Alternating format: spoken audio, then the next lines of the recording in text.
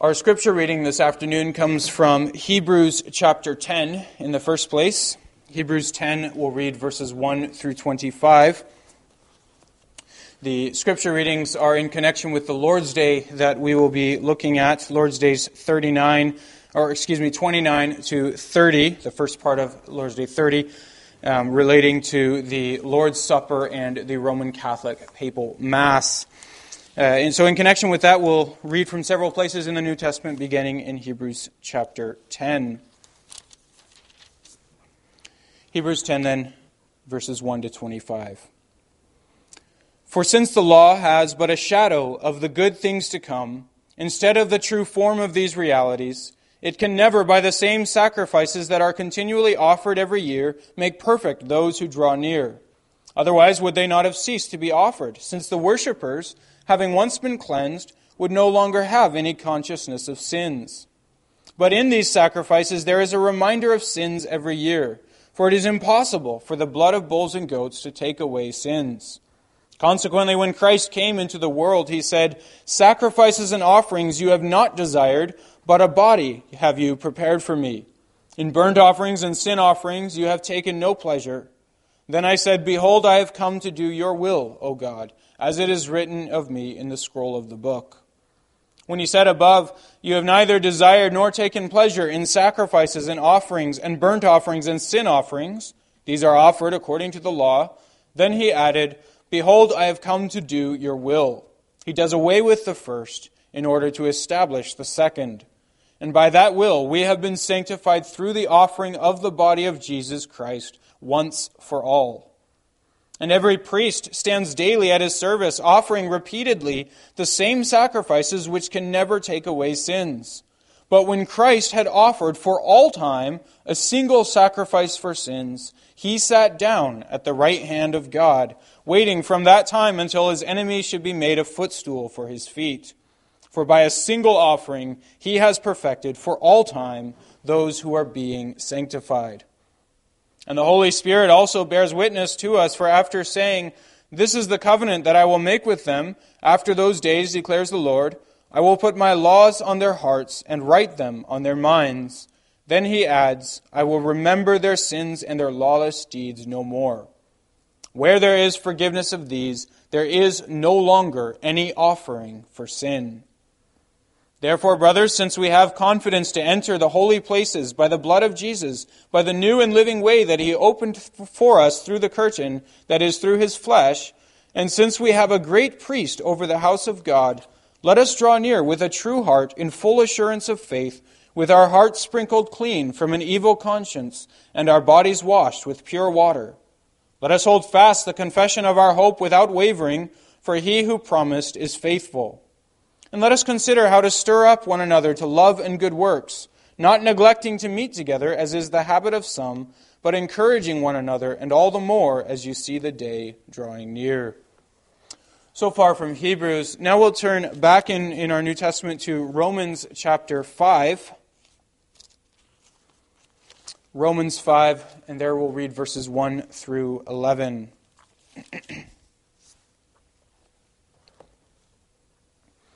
Romans 5, verse 1.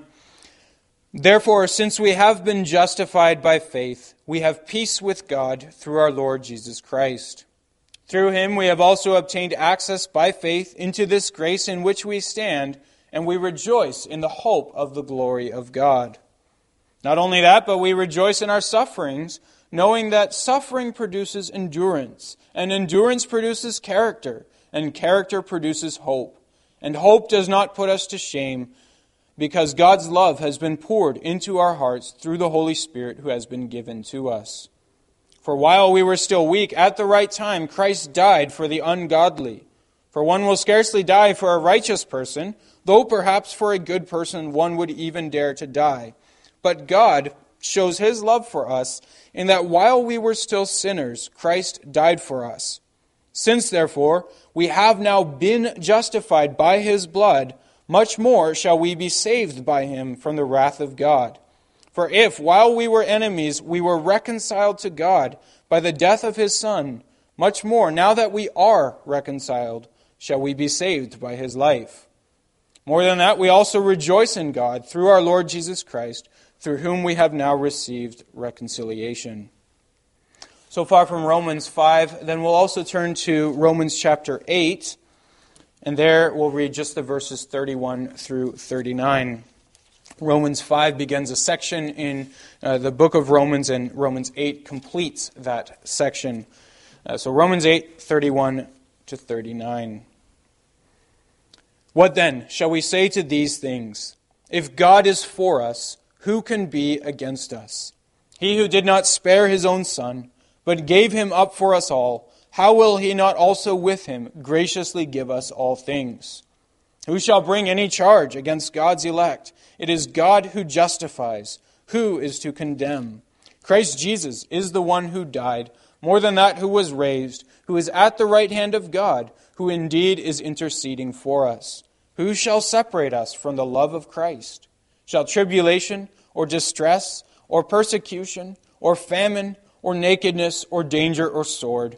As it is written, for your sake we are being killed all the day long. We are regarded as sheep to be slaughtered. No, in all these things we are more than conquerors through him who loved us. For I am sure that neither death nor life, nor angels, nor rulers, nor things present, nor things to come, nor powers, nor height, nor depth, nor anything else in all creation will be able to separate us from the love of God in Christ Jesus our Lord. So far, our reading of Scripture. Every Lord's Day in the afternoon service, we turn to the Heidelberg Catechism, our confession as a church and a summary of the Christian faith. And we find ourselves this afternoon in Lord's Day 29 and 30. We'll be treating these two Lord's Days together. Lord's Days 29 and then the first part of Lord's Day 30. Both of these have to do with the differences between the Lord's Supper and the Roman Catholic Mass. Lord's Day 29, question and answer 78. Are then the bread and wine changed into the real body and blood of Christ? No, just as the water of baptism is not changed into the blood of Christ, and is not the washing away of sins itself, but is simply God's sign and pledge, so also the bread in the Lord's Supper does not become the body of Christ itself, although it is called Christ's body, in keeping with the nature and usage of sacraments. Why then does Christ call the bread his body and the cup his blood, or the new covenant in his blood? And why does Paul speak of a participation in the body and blood of Christ? Christ speaks this way for a good reason. He wants to teach us by his supper that as bread and wine sustain us in this temporal life, so his crucified body and shed blood are true food and drink for our souls to eternal life. But even more important, he wants to assure us by this visible sign and pledge, first, that through the working of the Holy Spirit, we share in his true body and blood, as surely as we receive with our mouth these holy signs in remembrance of him. And second, that all his suffering and obedience are as certainly ours as if we personally had suffered and paid for sins. What difference is there between the Lord's Supper and the Papal Mass? The Lord's Supper testifies to us, first, that we have complete forgiveness of all our sins through the one sacrifice of Jesus Christ, which he himself accomplished on the cross once for all. And second, that through the Holy Spirit we are grafted into Christ, who with his true body is now in heaven at the right hand of the Father, and this is where he wants to be worshipped.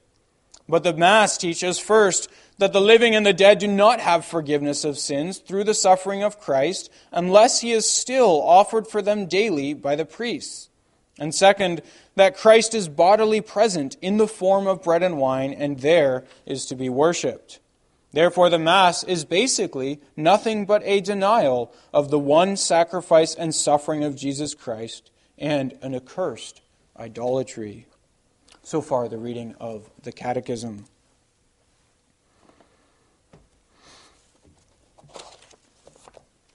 Brothers and sisters in our Lord Jesus Christ, over the last several weeks, we've been studying the sacraments of the Christian Church.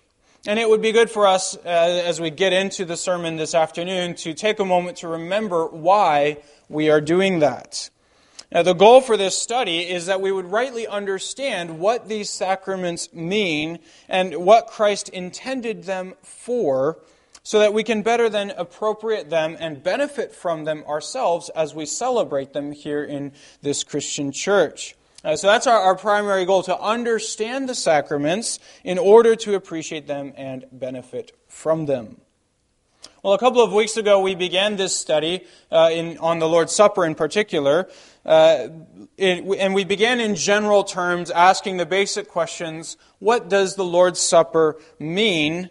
And then why also does it matter for the Christian life that we continue partaking in the Lord's Supper? Well, this afternoon we want to look at a very specific question, and that's the question: what's the difference between the Lord's Supper and the papal Mass, the Roman Catholic Mass?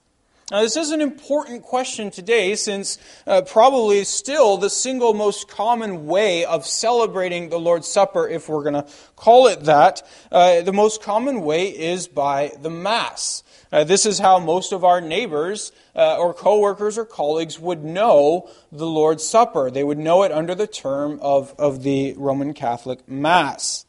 And so if you were to tell one of your neighbors, well, we're celebrating Lord's Supper today, probably if they know anything about the Christian faith at all, they will probably envision you going to something like they may remember from childhood, going forward to the Mass. And if you were to tell them, oh, no, it's not the same thing as that, well, they might ask you, well, why? What's the difference between the Lord's Supper and the Mass? And it's for that reason we want to think about this question this afternoon. Now, in doing this, I do want to answer one other objection that may be present, which some might be wondering, which is, why do we have to talk about these areas where we disagree with other Christians? Why can't we just agree to disagree and focus on those areas where we do agree? Well, I want to answer that objection by saying, first of all, that the purpose of a sermon like this, and the reason this Lord's Day 2 is in the Catechism, is not to stoke up old disagreements, nor to pass judgment on others, nor to prevent us from living out the Christian life together with others. We do. Thanks to God, we do have many opportunities to serve alongside Roman Catholics, and that's something we should do eagerly and without objection. There are areas where we can truly agree, and those opportunities are to be embraced. I think, for example, of the March for Life, which happened recently, where we can stand alongside those who are Roman Catholics and defend together with them the sanctity of the unborn. We think of the pregnancy center that we have here in Fergus, that some of us in our congregation serve in, and oftentimes alongside Roman Catholics who share the same convictions about the unborn as we do. So we can stand side by side. We can give thanks for those opportunities that we have and celebrate what we have in common. However, the Christian faith, and Roman Catholics would agree, the Christian faith is such that doctrine matters. The truth matters. The gospel matters. Much of the Scriptures, most of the New Testament, is devoted to defending and teaching the truth of the gospel and the doctrines that undergird that truth. That's just the nature of the gospel and the nature of the Scriptures. Truth matters. Those doctrines, they are doctrines that show us God's grace, and so that will affect our demeanor as we communicate these doctrines. They should lead us to a gentleness, a graciousness as we work with others who may disagree with us. But they never lead us to a disposition that says, I don't care about differences in doctrine, or a disposition that is unwilling to defend the convictions that we hold. And that's the case here as well pertaining to the Lord's Supper. We read the Lord's Day a moment ago, and it's clear that our confession says this is an issue that matters. This is an issue that's worth fighting for. It acknowledges that we are dealing here with fundamentally different views of not just the sacrament, but indeed different views of the gospel itself. And the Roman Catholics would agree with that. The Roman Catholic Church even condemns, in their words, in their language, they anathematize those who hold to the Reformed position. So they too would say this matters a lot. So as Christians, we need to be strong here. And we need to defend that which is worth defending, to stand for the gospel truth in the right time, in the right place, with the right and gracious disposition, while we also embrace opportunities to stand together. So then the question in front of us is the Lord's Supper and the Roman Catholic Mass basically the same under a different name? And what we see is the Catechism breaks this discussion down into two separate points. One is this issue of what's called transubstantiation. It's the Roman Catholic belief that the bread and the wine literally turn into Christ's body and blood. That's one issue we want to deal with. And the second is this issue of a sacrifice. Is the Lord's Supper a sacrifice? Well, the first question then is this issue of transubstantiation.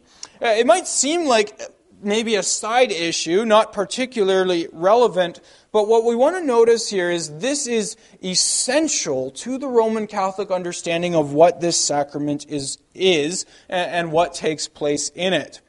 So the Roman Catholic view is that the bread and the wine literally, physically turn into the body, the physical body and blood of the Lord Jesus. The moment those words of institution are spoken, and then they'll typically ring a bell. If you ever have seen a Roman Catholic Mass, a bell will be rung to signify the moment that the bread and the wine transform into the body of Christ. It's expressed this way in the Roman Catholic Catechism. I'll read this the way they would defend it. They say, the Council of Trent summarizes the Catholic faith by declaring, because Christ our Redeemer said that it was truly His body that He was offering under the species of bread, it has always been the conviction of the Church of God, and this Holy Council now declares again, that by the consecration of the bread and wine, there takes place a change of the whole substance of the bread into the substance of the body of Christ our Lord, and of the whole substance of the wine into the substance of His blood. This change the Holy Catholic Church has fittingly and properly called transubstantiation. So we can agree that this is something they clearly teach. Now again, this may seem like a bit of a quirk in Roman Catholic doctrine, and we might wonder ourselves too, how many of them truly believe that such a change really takes place? But this doctrine is essential to understanding the Roman Catholic view of the Mass, because as a result of this change, and here's the key point, as a result of this change, the bread and the wine are literally to be worshipped as Christ's physical body and blood. Again, the Council of Trent states it this way, the only begotten Son of God is to be adored. That's another word for worship. In the Holy Sacrament of the Eucharist with the worship of latria. That's the highest. They have a system of different forms of worship, including reverence and so forth. Latria is the worship that belongs to God alone. So it is to be worshipped. The Son of God is to be worshipped with the worship of latria in the Holy Sacrament. The sacrament, therefore, is to be honored with extraordinary festive celebrations and solemnly carried from place to place in processions according to the praiseworthy universal rite and custom of the Holy Church. The sacrament is to be publicly exposed for the people's adoration. Now, that already by itself is a huge difference between the Reformed view and the Roman Catholic. We hold that the Lord's Supper is a memorial meal whereby we remember Christ's death and are assured of Christ's promise that we belong to Him. When we hear Jesus' words, "This is my body," or "This cup is my blood," we understand the Lord Jesus is speaking there in sacramental language, as in this bread portrays or represents my body. It stands for my body. It's just as when the New Testament calls Jesus the Lamb of God. The point is not that Jesus is a physical lamb, of course. It is speaking in sacramental language. But it makes a tremendous difference, this difference of view, because according to the Roman Catholic view, once the bread and wine have become Christ's body and blood, they are literally to be worshipped as God. This is why the Catechism speaks in such strong language as it does when it speaks of the Mass as an accursed idolatry. Now that might sound like very strong language. Perhaps it makes us uncomfortable, but it's simply addressing the facts of the case. If you are worshiping as God something that is not God, that is idolatry. In fact, Peter Kreeft is a Roman Catholic scholar, a well-known defender of Roman Catholicism. And he says this about the issue of transubstantiation. He says, if the doctrine of the real presence of Christ in the Eucharist, they're referring to the transubstantiation, if that doctrine were not true, this adoration would be the most momentous idolatry, bowing to bread and worshiping wine. And if it is true, then to refuse to adore is equally monstrous. So these are the facts of the matter. We disagree about whether it is God whether the bread and wine are God and therefore to be worshipped. And it is either idolatry to worship them if they are not God, or it is a sin to not worship them if they are God. And this is why we hold to our assertion, even centuries later, that what the Roman Catholic Church is doing is not right. And we take no pleasure or pride in saying that. But we say that earnestly with the hope that they would repent. In the days of the kings of Israel, one of the great sins of the northern kingdom, the northern 10 tribes, was that they built for themselves these 2 golden calves, one at Dan, one at Bethel, by which to worship God. And they made it very clear, because their Jewish brothers from Judah had objections to this, saying, no, God is to be worshipped at the temple, and what you're doing is idolatry. And the northern tribes would make it clear, no, we are worshiping the true God. We're just doing it through these golden calves. And yet, for 800 years, one of the resounding themes in the book of Kings, time after time, generation after generation, is they continued to worship at these golden calves, and they continued to worship at these high places. God continues to call it what it is, an accursed idolatry. Whatever reverence we have while doing so, and undoubtedly there was an element of reverence at such shrines, whatever sincerity we have, whatever devotion we have, does not change what God calls it. So we must be strong here. We must listen to the Word of God and call it what it is. And that brings us to the second and related issue, which is the nature of the Lord's Supper as a sacrifice. Here, what we want to see is that the doctrine of transubstantiation radically changes what the Lord's Supper, or in this case the Mass, actually is. This really is the heart of the difference, and this is why we would say these are not just 2 different versions of the same sacrament. They are 2 different ceremonies altogether. According to Roman Catholic doctrine, it is necessary that Christ be physically present in the body and in His body, in the bread and wine, because the Mass is not just a memorial meal, but in their words, it is an actual sacrificing of Christ for the forgiveness of sins. Again, this is Christ's body you're dealing with here, and it is being sacrificed for forgiveness of sins that needs to be obtained. Listen again to the Council of Trent on this. The sacrifice of Christ and the sacrifice of the Eucharist, that is the Mass, are one single sacrifice. The victim is one and the same. the same now offers through the ministry of priests, who then offered himself on the cross. Only the manner of offering is different.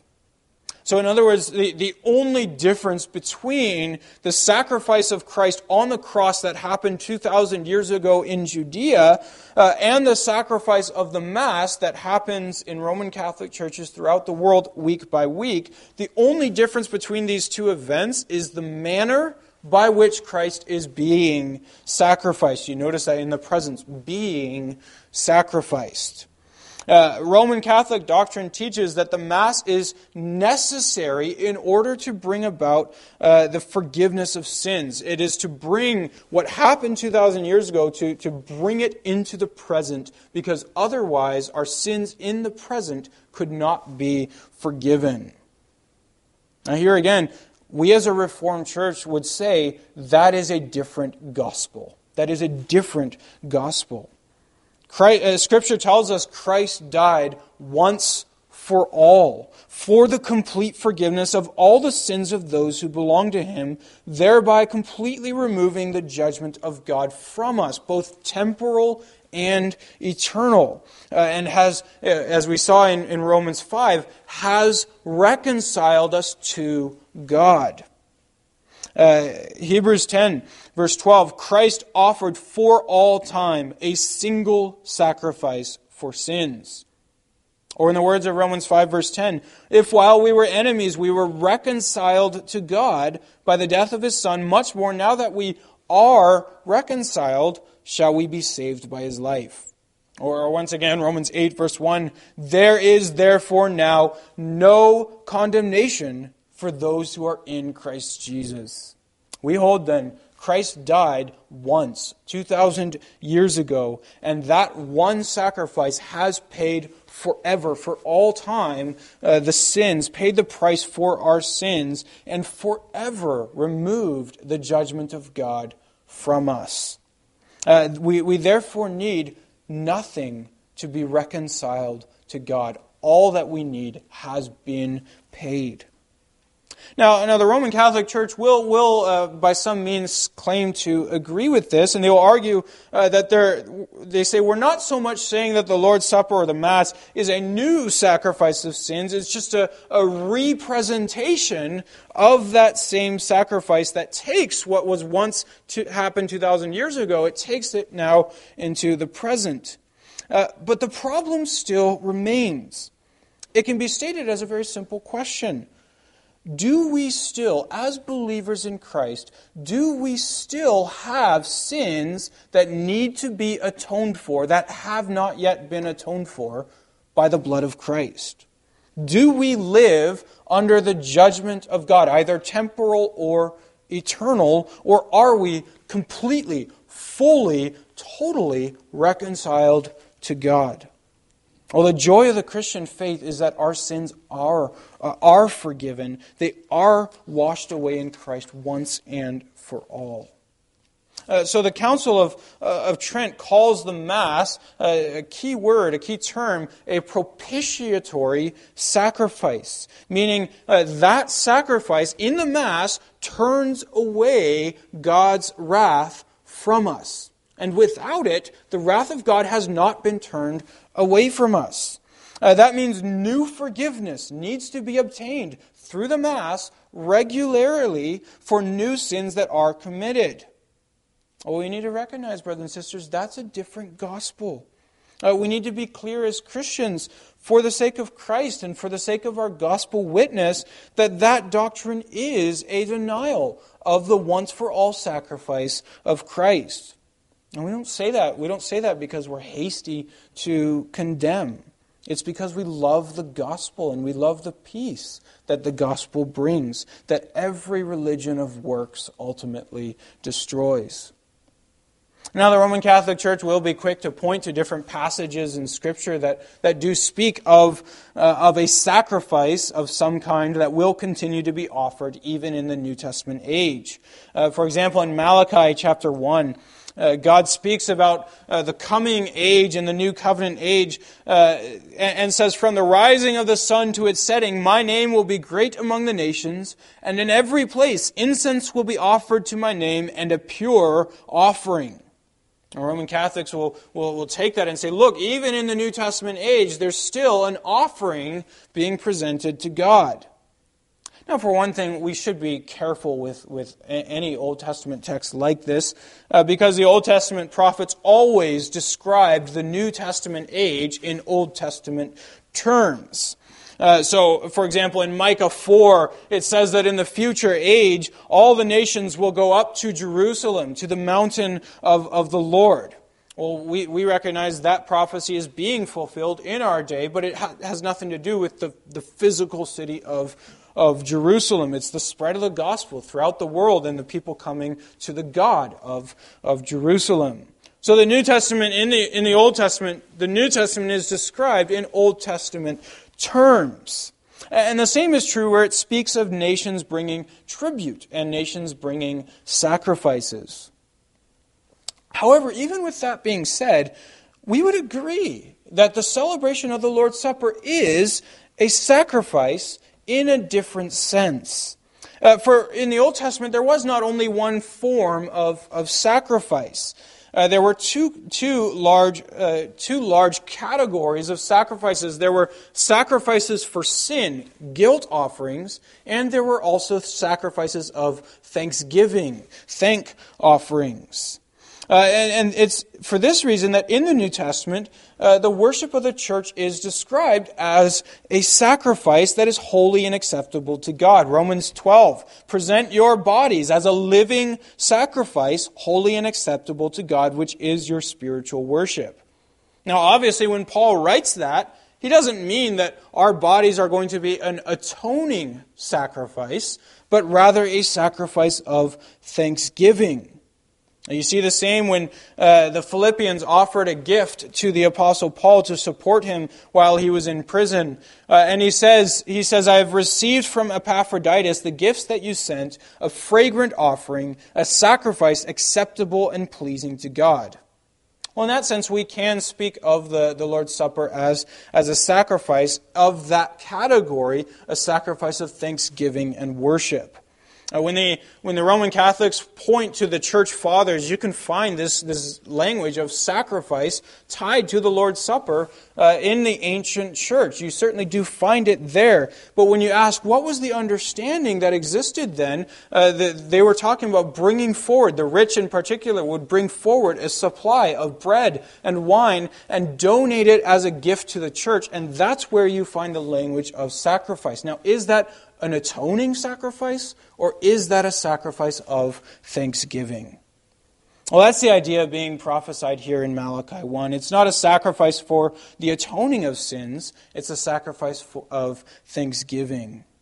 Thank offerings pointed forward, in the Old Testament, pointed forward to what the New Testament church and all of the nations gathered into the church would bring before God. And we offer that sacrifice of thanksgiving precisely because we have the joy of knowing that the other sacrifice, the guilt offering, has been offered for us. Our sins are atoned for and need no further atoning. We live our lives to God in thankfulness precisely because we know that we are reconciled to Him by the death of Christ. Peace has been made between us and God.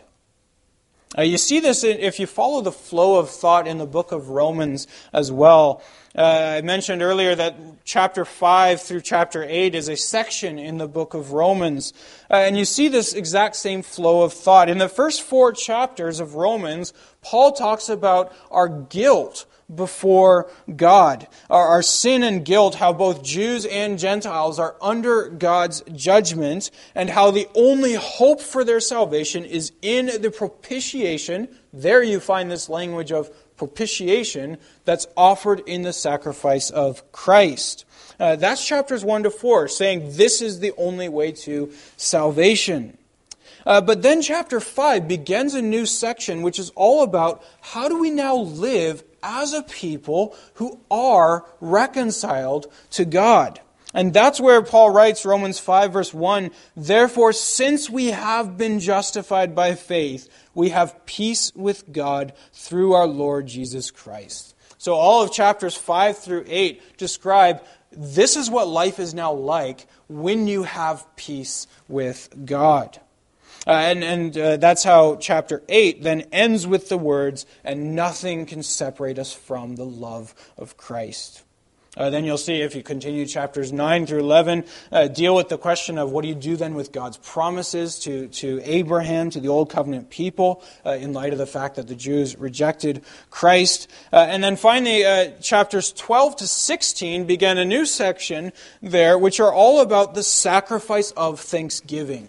That's the other sacrifice. And you see that in chapter 12, verse 1. "I appeal to you, therefore, brothers, by the mercies of God, to present your bodies as a living sacrifice, holy and acceptable to God, which is your spiritual worship." So there's our sin and our guilt and the atoning sacrifice for that sin.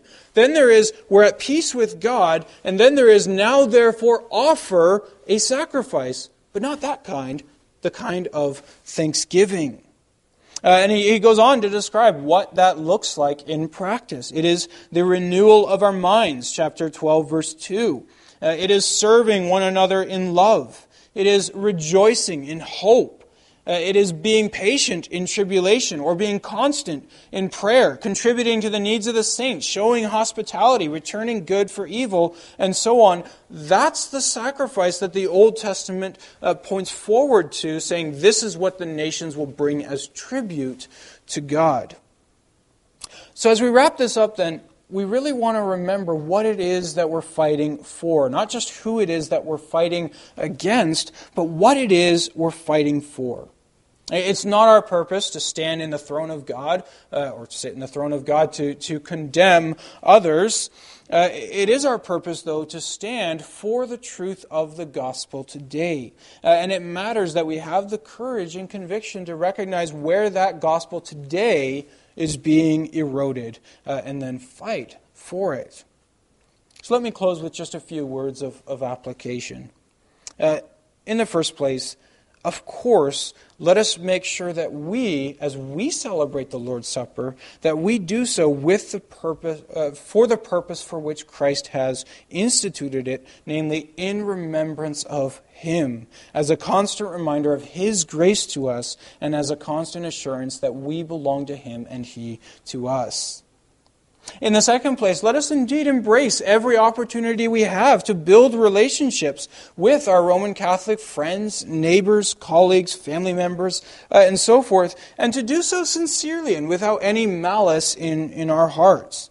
Though we detest the doctrine that the Roman Catholic Church teaches because it undermines the gospel, we by no means hold any malice in our hearts to those who remain within that church. We urge them rather to separate from it for the sake of their own souls, and we urge the leaders of that church to repent of this error which compromises the preaching of the gospel.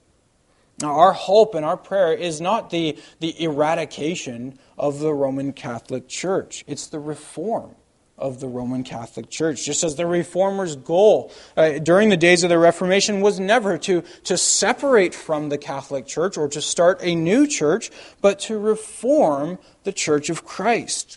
Well, that remains our goal. Now, we can thank God as well for many of those that we do know who belong to the Roman Catholic Church outwardly, but understand and believe the gospel a whole lot better than the way that their church teaches it. We give thanks for that. But we do pray that God would also impress it upon their hearts, that what they practice when they go to Mass is not what Christ instituted. It's not the Lord's Supper, but it is an idolatry to the danger of their very souls, something that God condemns. And we don't throw that word around casually. We mean it with the most earnest sincerity. And then finally, number 3, for those of us who do have Roman Catholic friends, neighbors, colleagues, perhaps there is no greater witness to them than to let them know the peace that we have with God and the love that we have for the God who has paid for our sins and reconciled us once for all to Christ. The love we have for our Father, whom we truly call on as Abba, Father, who does not condemn us, not even temporally in purgatory, but receives us into His care, into His home, into eternal life. The Father with whom we have perfect and undeserved peace through the sacrifice of Jesus Christ. The best witness to our Roman Catholic friends and neighbors is the joyful song that comes from a heart that knows the forgiveness of God, that sings with the Apostle Paul, I am convinced that nothing can separate us from the love of God in Christ Jesus our Lord. There is no condemnation for those who are in Christ Jesus. That gospel brings a joy that no other gospel can bring. Amen.